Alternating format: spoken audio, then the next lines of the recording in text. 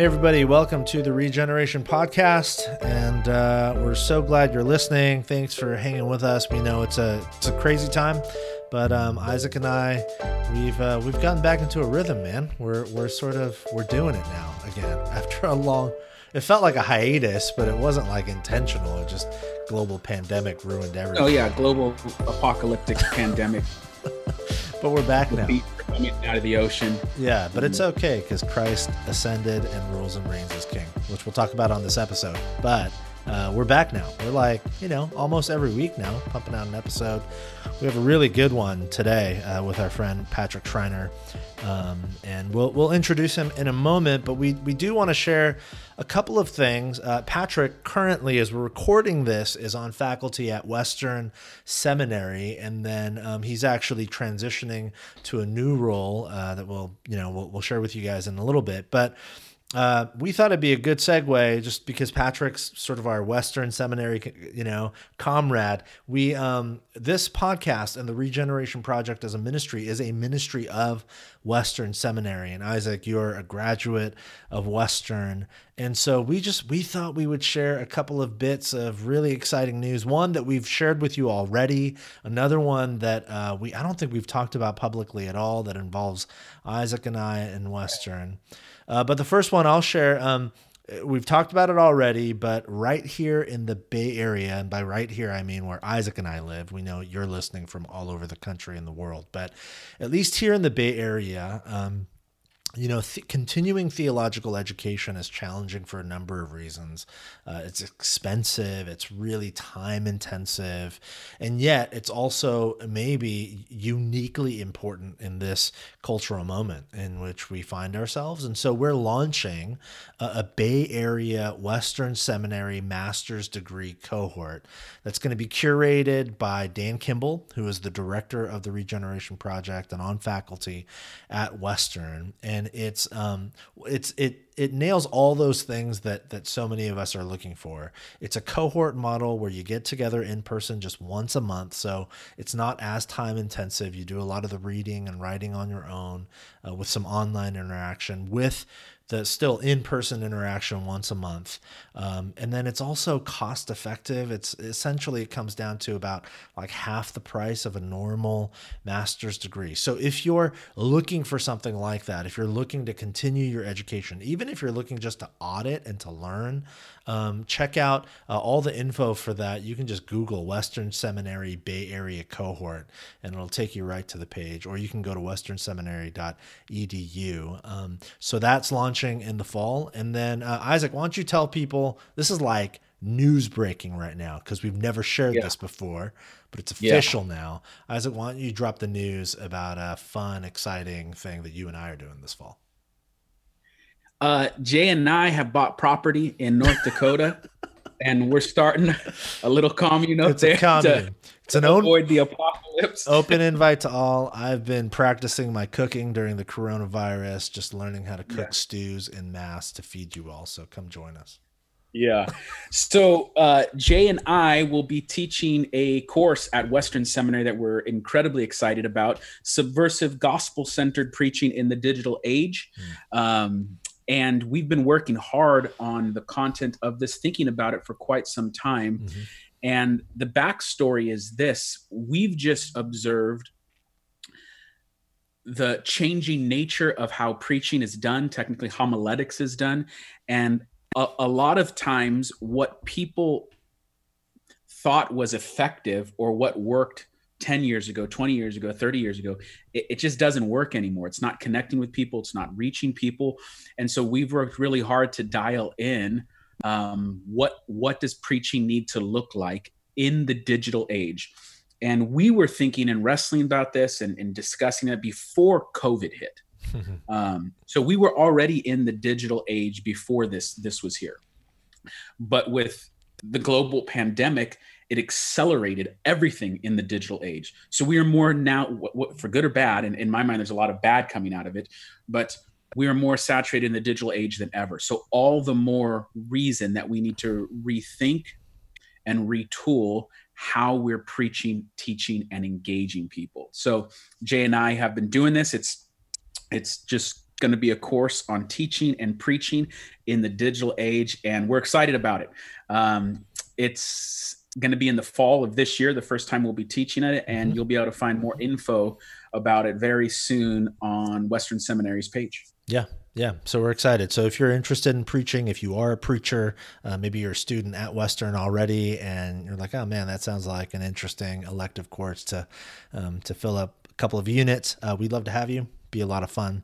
And looking forward to that. Okay, on to today's episode. Today, Isaac and I are chatting with our friend Patrick Schreiner. Many of you are familiar with Patrick. He really is truly a sort of a rising voice in theology today, and also beyond that. And you'll get this in the conversation. He's one of those rare theologians, academics, who doesn't come across as a theologian academic. He watches television shows and enjoys film, and he's just a well-balanced guy, but he's a really thoughtful, biblically minded, very compelling voice. And again, he's been on faculty at Western Seminary up until this summer, actually, as Associate Professor of New Testament Language and Literature. And this fall, he's moving on to Midwestern Theological Seminary, where he'll be joining the faculty there as Associate Professor of New Testament and Biblical Theology. So he's making that move in early August. But he's also an author. He's written several books. And on this episode, Isaac and I chat with him about his latest book, which is about the ascension of Jesus, which is an often ignored and yet crucially important part of the gospel story. And you might not think that, right away. It's like, well, Jesus came back to life, resurrection, that's all that matters, right?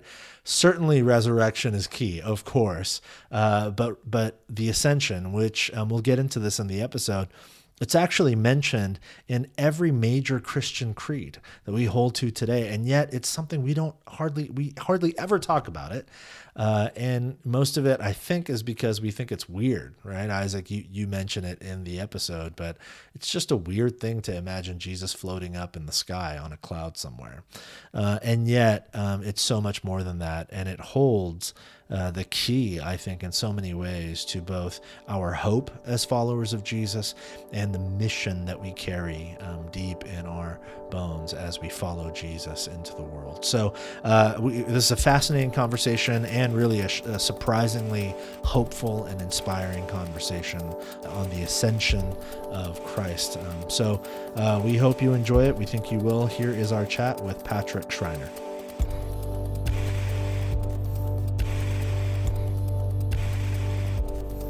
Patrick, what is up, man? Glad to have you on the podcast. Great to be here, Jay and Isaac. You got a new book coming out about a month away. So pre-orders are up on Amazon. I'm looking at it right now, called The Ascension of Christ, Recovering a Neglected Doctrine. I want to start off kind of basic and ask a question about the actual title, and then a follow-up will be with the subtitle. So first, super basic, The Ascension of Christ. What are we actually talking about when we talk about the Ascension event? Yeah. Well, first I want to say thanks for the podcast. I appreciate it. I've been listening to it for a while, and you guys do a great job. And just the connection with Western that we have, I really appreciate what you guys are doing over here. So thanks for having me on, and thanks for what you're doing. You guys do great interviews, and I list podcasts. I say, hey, you should go check out the Regen podcast. So thank you. Appreciate it. You guys are doing good work. So yeah, Ascension, you probably, this is probably not the title that everyone's going to click on and be like, yeah, I really want to talk about the Ascension. I'm really excited about the Ascension here. But the Ascension simply refers to the rising of Christ into the air, how Jesus gets to heaven. And so in the Bible, you actually have two different terms that are used. Ascension and session is another term, not in the scriptures that we actually use, but more in systematics, which is the sitting of Christ, where he sits at the right hand of the Father. But usually when we talk about the ascension, we actually are referring to both of them, so that Jesus left the earth in his body and people watched him go. And that comes in Acts 1:9 through 11 and the end of Luke, in Luke 24. It's narrated, and it's one of the things I say in my book. It's a weird event, right? To think about what's happening. I remember I preached on this event maybe it was a few years ago now. And I was walking around a beautiful Portland day through a park, praying over my sermon, just thinking through what I was going to say and praying. I looked up into the sky, and it was one of those days where you could see the clouds and the sky at the same time, like these big clouds, and the light was shining on it. And I thought, man, it must have been weird to watch Jesus go up into the air. And then it said like a cloud covered him. And was it like watching a balloon? Like, when you watch a balloon go up in the air, you're like, I can still see it. No, maybe that's not him anymore. And then I began to ask myself questions like, how fast do you think he went up? Like the speed. Yeah. Have you ever thought about that? That's a weird thing to think about. Absolutely. I mean, I'm going to talk about how important this thing is. And I don't mean to like just start on a light note, but like, was it like 30 miles an hour, or was it more like 5? Or 2, like so slow that they were like, all right, what's going on here? Yeah. And as you said, does he keep going up like the balloon till you can't see him, or did he get like 30? And as a little kid, it was like, I'm not about 30, 40, 50 feet. Then he like, and the magic comes out and he fades to another dimension. Wasn't there an old movie too with the guy with the space like thing on, or the you know what I'm talking about? He had like the jetpack on. Oh, There's the a Rocketeer? Rocketeer. Yeah, totally. Yes. Yeah, like if people were thinking of that, or super fast. And we have questions. This is one of the reasons it's neglected, is because it's kind of weird. It's kind of a weird event. Like, why didn't he need a NASA spacesuit? Like, look like Neil Armstrong up there, right? Like, what's going on? There's a lot of questions about the ascension, which kind of transitions into neglect. It's a neglected doctrine, a neglected event, because the resurrection, we're like, yeah, that makes sense. He lives now forever, and that's great. But leaving the earth, we've got questions like, why not stay? And I think the disciples are wondering the same thing in some sense when they ask, hey, are you going to restore the kingdom to Israel at this time? And he's like, no, I got to go. I got to go right now. And so I think in many ways we're like the disciples, and we're looking at the ascension. We look at the scriptures and we notice the ascension. We're like, like, why is that good news? Why is it good that he left? Because isn't it best that we're with him bodily? That we know in new heavens, new earth, that's the way it's going to be. And so I think subconsciously, maybe the topic doesn't arise because we honestly have some questions about why it is good news. Yeah. And there is a level, as you said, just weirdness in the scripture can often transition to almost being ashamed is too strong of a word, but there's certain miraculous elements that Christians in a modern world we don't know what to do with that. So it's like, you know, if a donkey talk, we don't have a problem with like certain types of miracles that fit into our categories, but flying Jesus doesn't fit into the category. Middle-aged Jesus. Yeah, exactly. And as you mentioned in your book, every major Christian creed make sure to include this. Right. The idea that Christ ascended and is now reigning is essential. Yeah. Talk about how those two layers are connected. It's not just that he flew into the sky, but there's something taking place with an installment or installation. Yeah. So one of the things that is somewhat confusing when we come to the narration of the ascent in Luke and in Acts is that they just kind of recount that it happened. They're like, and when he had said these things, they were looking, and he was lifted up, and a cloud took them out of their sight. And while they were gazing, the angels came down, and they said, hey, why are you standing looking into heaven? You got to get going on your mission, basically, is what they say. So there's not a lot of theology there, like in terms of like, this is why it happens, this is what's going on. So I think if we're just reading the New Testament, again, we're a little confused. But what really helped me is looking to the Old Testament and understanding, and even looking forward in the New Testament, understanding what the implications of that were. So the key text is Daniel 7:13-14. We could go to a bunch of texts, but the one text that is so key in terms of what happened is when the Son of Man comes with the clouds of heaven and is presented before the Ancient of Days, who is the Father, right? So the Son of Man is the Son, and the Ancient of Days is the Father. And verse 14 is the key verse. And to him was given dominion and glory and a kingdom and all peoples and nations and languages should serve him. His dominion is an everlasting dominion which shall not pass away, in his kingdom one that shall not be destroyed. So why did he go up into the heavens? Why is he seated at the right hand of the Father? Well, it's because he's given dominion. That is the coronation in some sense of the king. That is the installment of the king. That is the authorization of the king. So you think back in Greco-Roman times, when a king was installed, they would bring him up on the steps and they would seat him upon the throne, and the whole city would look out on him and say, this is our new king, or they would acknowledge that this is the new king. In the same way, but this is what's key, he's not installed on an earthly throne. He's installed in the heavenly throne, which rules over the earth, but it's not on the earth, showing that he has a plan to unite heaven and earth. So he rules over all kingdoms, over all peoples, over all nations, over all languages, because it is in heaven, which, I could keep going, but in terms of tying that to Acts, that's why we have a mission to all nations. That's why we invite all people in, because we have a king of the whole universe. I think sometimes when we read our Bible, we push that back too quickly into, well, yeah, Jesus had a mission to all nations because he went to Gentiles on the earth. In some sense, that was, I'm going to use a bigger word, but a proleptic kind of foreshadowing of what was to come. He was inviting people in from the nations, and that even happened in the Old Testament. But the mission to the nations doesn't really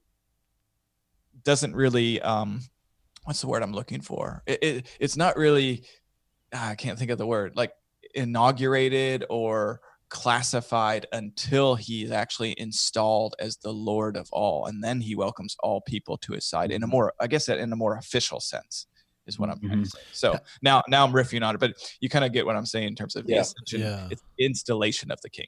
Patrick, I want to ask you a question about just going back a little bit. We do talk a lot about resurrection, even in our churches. We talk a lot about resurrection. For folks who are listening, that's actually a much more familiar concept or idea. And the way you're describing the ascension, which, like Isaac said, you mentioned in the book, every major Christian creed notes the ascension, and there is a reason for that, which you've so beautifully and powerfully sort of laid out just now. It strikes me as a pastor and as a church leader that our ignoring of the ascension and our real strong emphasis only on the resurrection actually expresses itself in the way we even think about what it looks like to be a Christian today. And what I mean by that is resurrection means new life. And it's actually easy to think of resurrection's impact on me as an individual and what I receive, the gift of resurrected life.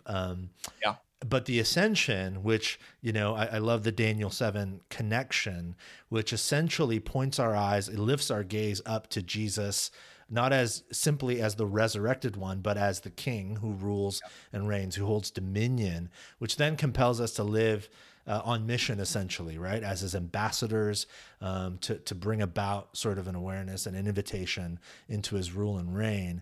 I want to ask you along those lines, and maybe I've put some words in your mouth, so I don't want to do that, but were you seeing that, or was there a reason why you decided, man, right now in this moment we're in, it matters that we think about and talk about the ascension? Was there a connection there for you on a sort of pastoral level? I know you live sort of in academia, but you also have the heart of a pastor and a preacher. Yeah. What were you seeing sort of in just the everyday lives of people who are trying to follow Jesus that made you go, we have to talk about the ascension. We have to talk about Jesus as king and his dominion over all things? Yeah, that's a great question.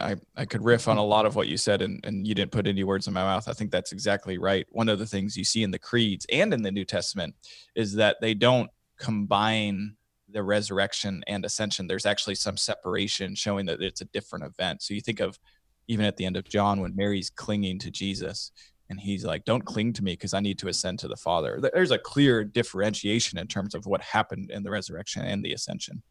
So I do think we need to distinguish between the two. And as you said, I totally agree that the resurrection affirms that Jesus lives forever, and the ascension affirms that Jesus reigns forever. So pastorally, honestly, the ascension to me, it's such an important event because our confession is Jesus is Lord.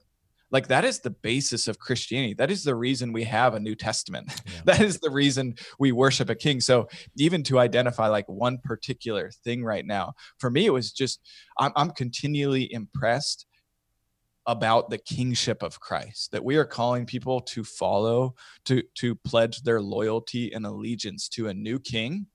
And in terms of our cultural moment, that's really helpful because the political spectrum is just all over the place. Yeah. And we have pledged our allegiance to someone else who is now in the heavens. That reign is truly there, but it hasn't been fully manifested upon the earth until the new heavens and new earth.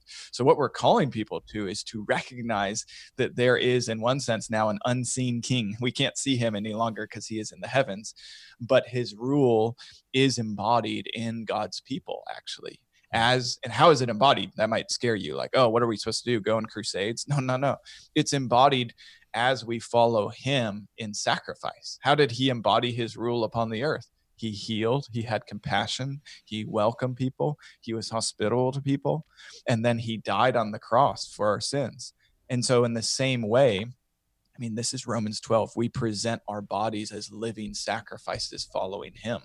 I love, going back to Daniel 7, I love the connection that you have the Son of Man. This, you could translate that as just the human one who is lifted up above the beasts that come out of the sea. What are the beasts? The beasts are the other kingdoms, and these other beasts are trampling on their people. They're taking from their people. They're destroying their people. They're chomping on their people. There's like that super mega beast who comes along, right? And what God does is he looks at them and he says, they're not worthy. They're not worthy. They have not shepherded my people in terms of even humanity, but there's a truly human one made after the image of Adam, who sacrifices and therefore is given a dominion and a kingdom. So, and that's a long answer, but in terms of just the basic confession of Christians that Jesus is Lord, Messiah, King, whatever term you kind of want to throw in there, that everything comes from that. We gather together because we have a king. We sing because we have a new king. We read the scriptures because we have a new king. We serve our communities because we have a new king. It touches on every piece of application. You know what I mean? Just in terms of our life. This is Maranatha, come Lord Jesus, right?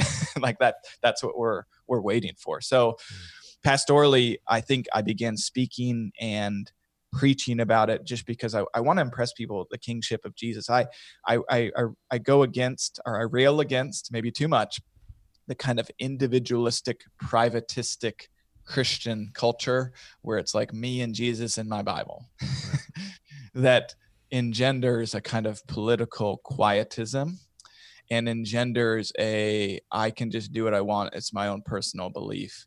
Yeah, yes, it is personal. Yes, it is individual. He calls individuals to repent and believe, but it's so much more than that. And so when I speak about the ascension, I'm pushing people towards, this is a public reality. This is a political reality. This is a reality that we're calling other people to recognize there is a new, true, and good king. And we follow him. We want you to follow him too, because that's where abundant life comes from. I'm only going to ask you to share one of these because there's a few in the book, and you have to buy the book to get the rest of these nuggets. But one of them is gold, and it touches on what we were just talking about, this idea that Jesus is king, and that isn't just some isolated thing in the heavenlies, but it is an empowerment to the body of believers through the gift of the Spirit here on earth.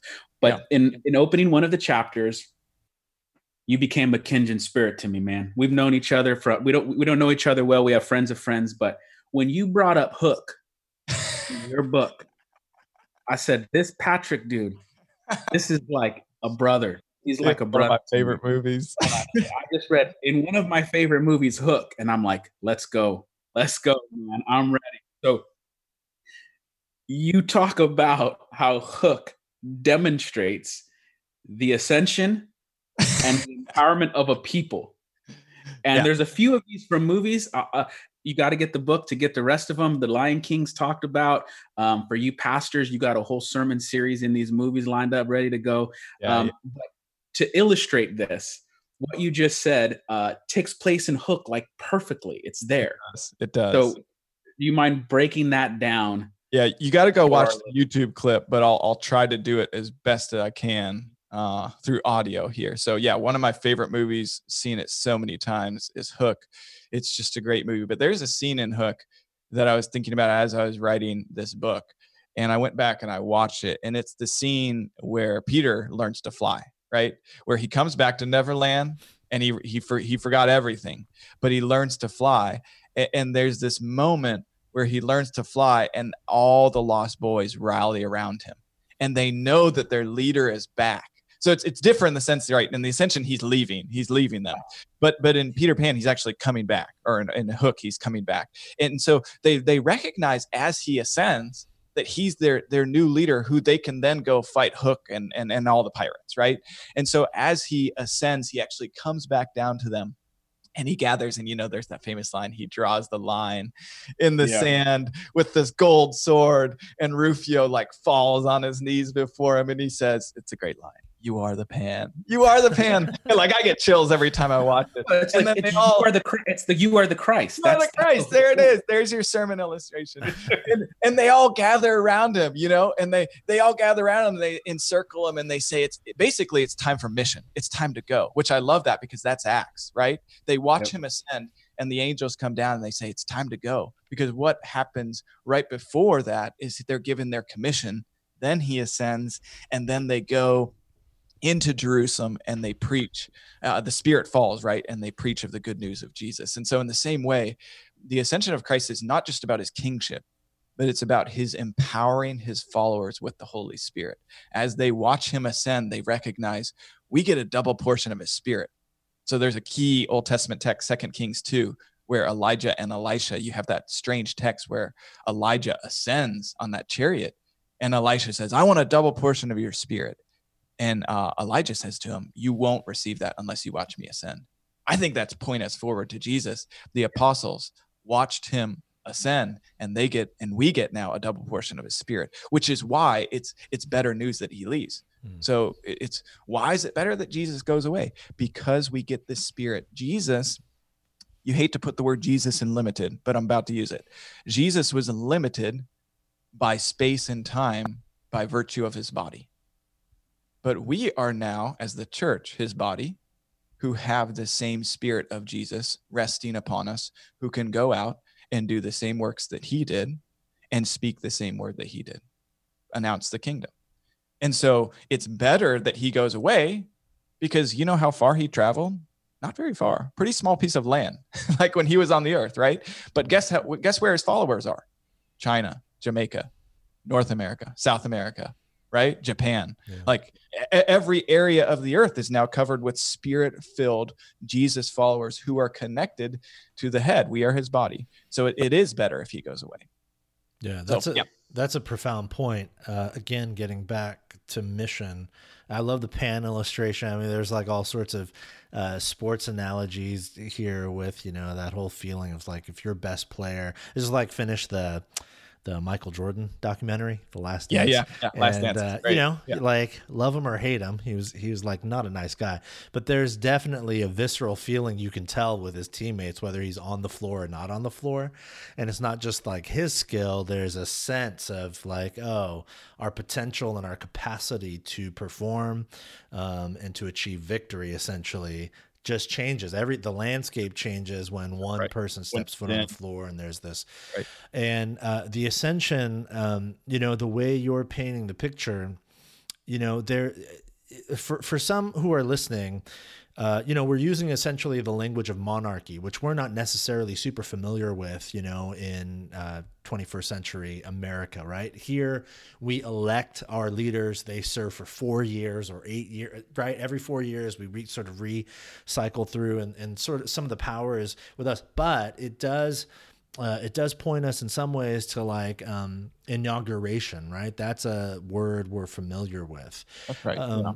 So talk a little bit more about that. You've sort of hinted at that a little bit in different Old Testament passages, but you seem to indicate in the book and some of your teachings, like this is not just a one-time event that takes place post-resurrection in the New Testament, but there's a sort of foreshadowing to this moment. You've mentioned, the Son of Man and this imagery we see in the Hebrew Scriptures.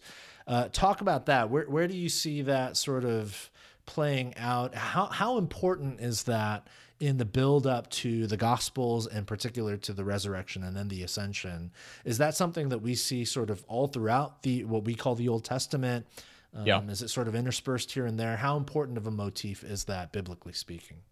Yeah, I mean, one of the reasons I wrote this book is because I do think it's central. Like, we looked at Daniel 7, which is like a hot spot of Old Testament theology. Like, where do they keep going back to? Daniel 7. What's another text that they keep going back to? It's Psalm 2. Which speaks about, again, the coronation of Israel's king. But ultimately, Israel's king is Jesus, right? And so you look at a text like Psalm 2, 6 through 8. This is Yahweh speaking, and he says, "As for me, I've set my king on Zion, my holy hill." So that's just talking about, like, an earthly sense. He sets Israel's king on his hill, on Jerusalem's hill, right? On Zion, my holy hill. I will tell of the decree. The Lord said to me, "You are my son. Today I've begotten you." That can apply to David. He is the king, the son of Yahweh, who rules upon the earth. But ultimately, this really helps us read our Bible. Ultimately, we know that king, according to the New Testament, is Jesus. That he set his king on Zion, his holy hill, which is the heaven of heavens, right? And that you are my son, today I've begotten you. That's Jesus. And he says, "Ask of me, and I will make the nations your heritage, and the ends of the earth your possession." There it is again. So what I love about that text is you get actually the words that are said to Jesus when he goes up, right? "You are my son. Today I have begotten you. Ask of me and I will give you everything now that you've accomplished all." That's the exact same thing that happens in Psalm 110:1, which is the most quoted text in the New Testament from the Old Testament. The Lord says to my Lord, Yahweh says to Jesus, "Sit at my right hand until I make your enemies your footstool."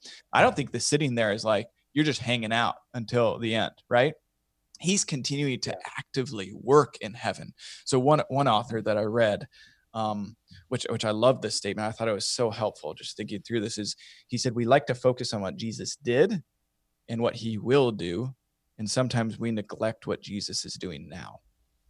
And I want to know what Jesus is doing now. So that's why I looked at it through prophet, priest, and king. As the prophet, he's building his church. As the priest, he's interceding for us. As the king, he's reigning over all. He continues to work in heaven. Sitting down at the right hand of the Father doesn't mean he's not active. If you know, in kingship kind of Greco-Roman terms, to sit means to rule. To sit means to rule. You're ruling over all things. So the Lord says to my Lord, "Sit at my right hand." Yes, you're king, and you continue to rule from the heavens. Again, we're waiting, though, until all enemies are his footstool. That hasn't happened yet. That will happen on the final day when all enemies become his footstool. So we still have this interim time. Now, I've already forgotten your question, but I feel like that was great.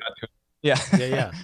Great. That's, you call them shadow stories, that there's all these shadow stories in the Old Testament that are giving you the glimpses and the foreshadows of what will ultimately be fulfilled in the penultimate prophet, priest, king, and Jesus. And it's important to note that what you said is the sitting imagery is lost on modern ears. Yep. When someone is sitting somewhere, we don't think of them being active. It's a passive experience for the modern person. But sitting is an active role of ruling and reigning and having dominion. And so much of the kingship language is lost, as Jay pointed out, where we don't even have kings. More important, probably even more significant than that, Jay and I have talked about how we don't even not only have kings, but we don't like kings by nature. Like the Americans. The American DNA, I always joke around that, like, if you watch Les Mis with people who have never seen it, they don't know the history or anything. They just know that whoever's fighting the king, we like them. We're on their team, man. Yeah. And at the heart of the Christian message is not democracy. Right. It's king. Yeah. Did you ever watch the show The Crown? Mm-hmm. No. Oh, it's great. It's on Netflix. Yeah. It's about Queen Elizabeth. And there's a scene at the end, I think, of the first season where the Queen Mother sits the young queen down. And the young queen's like, I don't want to do this. Like, I have no desire to rule right now. And the Queen Mother looks at her and she says, you were appointed by God. You were not appointed in a court. You were appointed in a church. This is a sacred right. You don't get to choose whether you do this or not, which, that's on the earth. That's a whole nother debate. But as a Christian, I was like, whoa, there's a theology of kingship actually over there, right? That I was like, that actually connects in terms of like God has appointed his king over the whole universe. And the good news is he's a good king, right? He's the shepherd king. He's the Davidic king. I think one of the reasons we rail against it is because usually kings act poorly. Usually kings gather resources for themselves, send people to war, everybody else goes destitute, and they get all the riches. But not our king. Our king isn't like that. He was the homeless king who traveled around. He didn't even have any children. We are his children in that sense, like in terms of physical children. And so we need to reframe as Christians how we think about kingship because we have that true and perfect king. Yeah, it seems like that's a crucial point there that, for us in the late modern world, when we think king or monarchy, we immediately have visions of like old paintings, Victorian paintings of like peasants and then the monarchs, right? And there's a divide, and the peasants toil and labor and essentially funnel into the economy, which benefits the monarchy, that sort of thing, and the whole hierarchy deal. And that entire thing gets flipped in the gospel. And to think about Jesus as king in that way, a king who doesn't rule over and take from the masses, but rather sort of becomes the foundation upon which we stand and gives to us. It seems, and this isn't even a question, just a thought coming to mind as you're talking about it, we lose so much of the subversive power of the gospel if we refuse to think of Jesus as king. If we don't think of him as a king for a variety of missional reasons, but even beyond that, just our sense of grace and God's love for us is lost if we don't understand that love and grace comes to us by way not of a fellow peasant, but by way of a king who actually holds dominion and rules and reigns over all things, and yet chooses of his own accord to give of himself for us, who are peasants, essentially, lifted into a family. Yeah.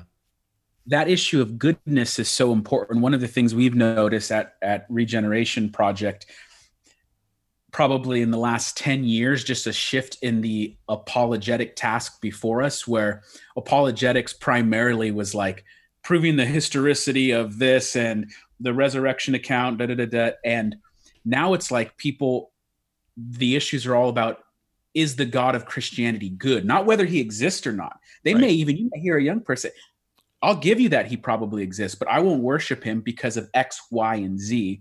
And they're always tied into the character and person of God. So the issue of, yes, he's a king, but he's a good king, is the task for the church to demonstrate the goodness of the good king. That's right. And I totally agree with you there. The questions have completely changed. And in Portland, I don't even know if I want to follow your God. Like he might be homophobic.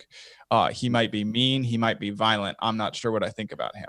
But in terms of framing it right, in terms of the ascension, our good Father sent the one true good king to pursue us.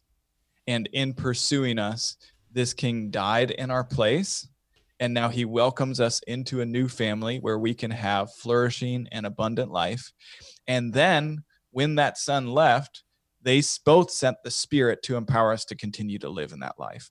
That's really good news. I mean, speak about the goodness of God in doing that. You don't have a mean, angry father up there saying, I'm so mad at you, so I'm going to provide my son to kind of bridge that gap. No, it's the Father who sent the Son out of his love for us. I mean, this is John 3:16. For God so loved this world, right? He loved the world in this way that he sent his only Son. God's desire is to be one with humanity. He wants to be with us like he was with us in the garden. And the way that that will come about is through Jesus, the Son, and receiving the Spirit. And that, I mean, that's the foundation of Christian faith. Like we believe in monotheism, but we're also Trinitarian, right? So we believe God the Father, God the Son, and God the Spirit. And that's actually what distinguishes us from many religions across the world. That and the fact that we don't need to work our way to Jesus, right? He has paid it all for us. So, man, speaking about the goodness of Christianity, even what Jay was saying earlier, this is what the disciples expected in terms of kingship too. They wanted a guy with the sword. They wanted a guy on the white horse. He came on the donkey and they were like, what's going on? Like, this is not what we wanted.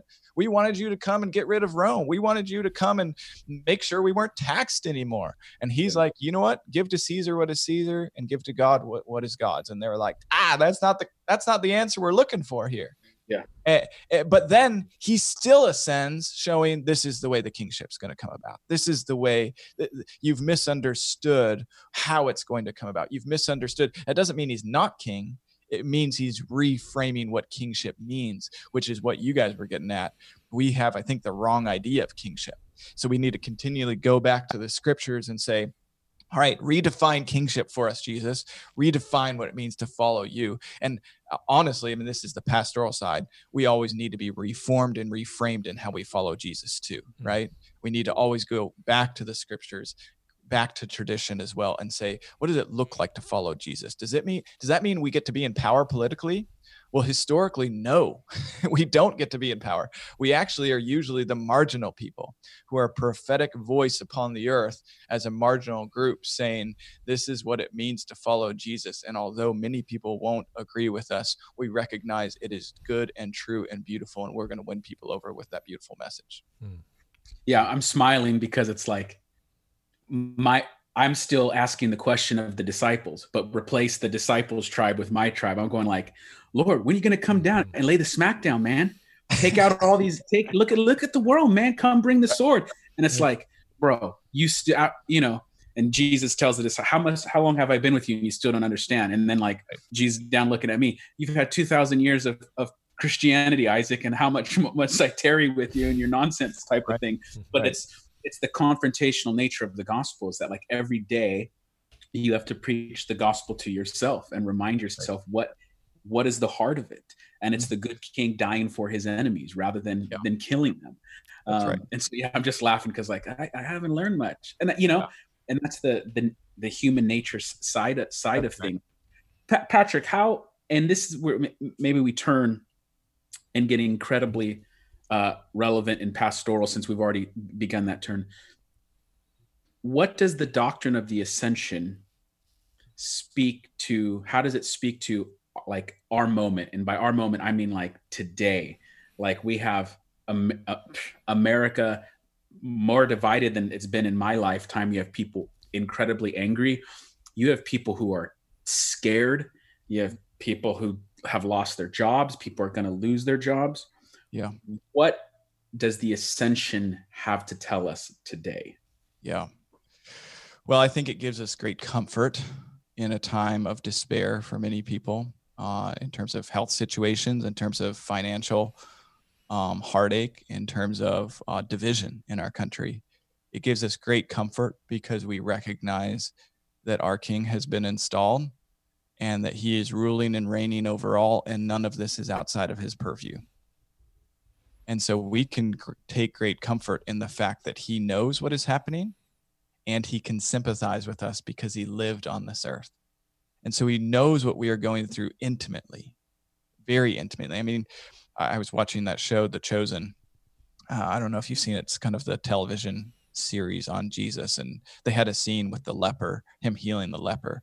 And the way just they portrayed it, it was powerful. It was really powerful. And it connected in terms of, maybe this is a bad connection, in terms of the coronavirus, just him coming down and putting his healing hand upon people and saying, this is why I'm here.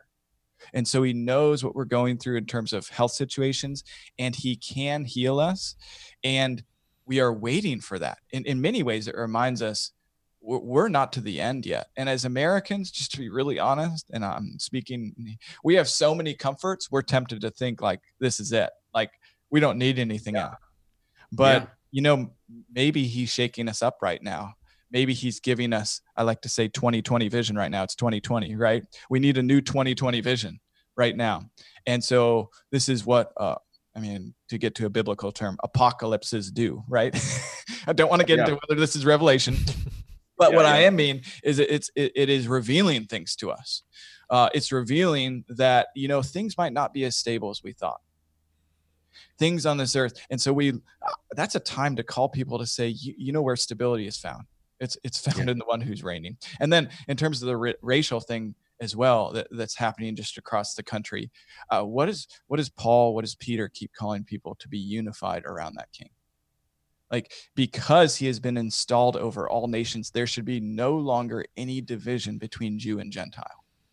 So therefore, we're calling people to be unified around this figure who calls all people to come to him. And so, just go to Ephesians 2 and even read through that in terms of all of Ephesians 1 is about, we have this king who has now been installed and we are actually seated with him. And then he says, therefore, Jews and Gentiles, get along. Yep. That barrier has been broken down. And so racial reconciliation, or whatever term you need to put on it, let me pause and just say, we shouldn't have just been talking about this when culture starts talking about this. What always makes me mad is that we follow culture. Now, maybe some people were talking about, but we weren't talking about it in the same way. We should be on the front lines of talking about this in the church. We should be the first people to talk about. Somebody put on Twitter the other day, I thought this was a great point. If you just talk about this issue when the world talks about, that's just another form of worldliness. Yep.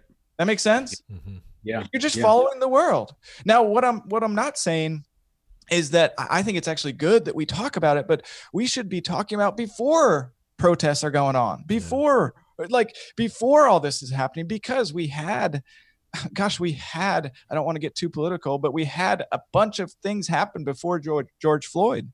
There was a lot of things coming out before George Floyd happened, and the church should have been speaking about this. So now I'm thankful that we are speaking about it, but it also pains me that we weren't on the front lines as the body of Christ saying, how can we come together on this? How can the church serve in these ways? And I don't think there's easy answers. I don't have all the answers, but we recognize that the king unites his people. That's what the Messiah does. And then a final point I'd say in terms of a word of comfort is we remember that we have our king who intercedes, our priest who intercedes for us. As we fail and as we don't know what to ask and what to say and what to do, and I'm sure as pastors, you feel that right now.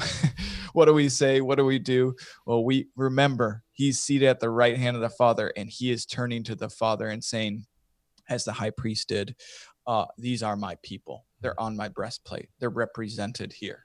And I'm pleading for them. I'm not ashamed of them. I am for them. And this is what they need at this time. So as you don't know what to pray, remember he is praying for us and in us. And that is amazing comfort as we come before the Father. And maybe you don't know what's happening in this country. Maybe you're upset. Maybe you don't know what to think. And just remember, as you fall on your face before the Father, Jesus is there interceding for me. He's interceding for me. Romans 8, like there's groans that are happening that the Spirit even helps us with there. And so it's amazingly practical.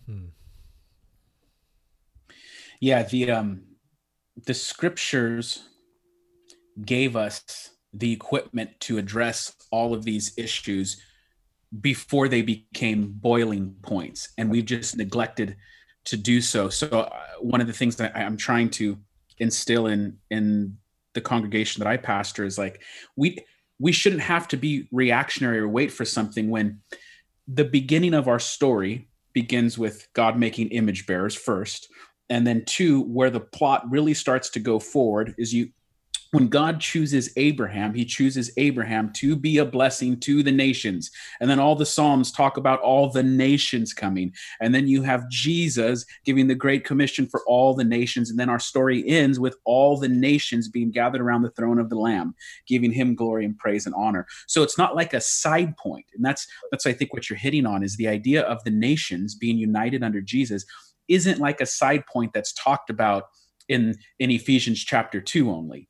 It's like, no, Ephesians chapter 2 sets it up as the great mystery concealed before the ages. And now it's been revealed. But I like the term you use, the shadow stories. They were all there. Everything was leading up to this. It's not a side point. Abraham is chosen to be the person whose family will bring the nations before the one true good king. Yeah. And so all of this then is the term we've been using, inaugurated at the installation of Jesus in the ascension. And that is why this is so important. And we recommend the book. It's out. You can pre-order. It's a month away still, but I went to Amazon today. They got the picture up. Pre-orders are being taken. And then you can listen to a couple of the other movie examples. Yeah, we won't share those yet. You got to read the book for those. Got to read the book. But from here, more, when I watch Hook and I see them Lost Boys battling, I'm just going to say that's the church fighting the serpent right there, man. There you go. Thanks, you guys, for having me. It was a great talking to you, and blessings to you guys in this time. Yeah, tell the listeners where they can find you if they want to find obviously Amazon, but you got your own webpage. What's the URL? How can I guess Twitter is the best place to go. I'm kind of reframing a website that I have. So PJ Schreiner on Twitter, with a dash in there somewhere. I think PJ Schreiner. You can find me on Twitter, and then Facebook. I think I'm on there still. I don't know. I never check that thing anymore. Yeah, so. Your Twitter game's good though, man. You give a lot of exegetical nuggets for free on there. So if you're looking for some good exegetical nuggets, some connections to the Septuagint, etc., man, you make sure to follow Patrick on there. Yeah, we'll link all that in the show notes so folks can find you. Patrick, we're so appreciative of you. Your voice is crucially important for the church. You're one of those rare voices that's, I think, bridging the gap between, academia and us common folk. So really appreciate it, and I appreciate your work. Because I'm a common folk in academia, because I need to bring it down for myself. I need the simple stuff here. That's right. Cool. Thanks so much, Patrick. Appreciate it. Thank you. Appreciate it, guys.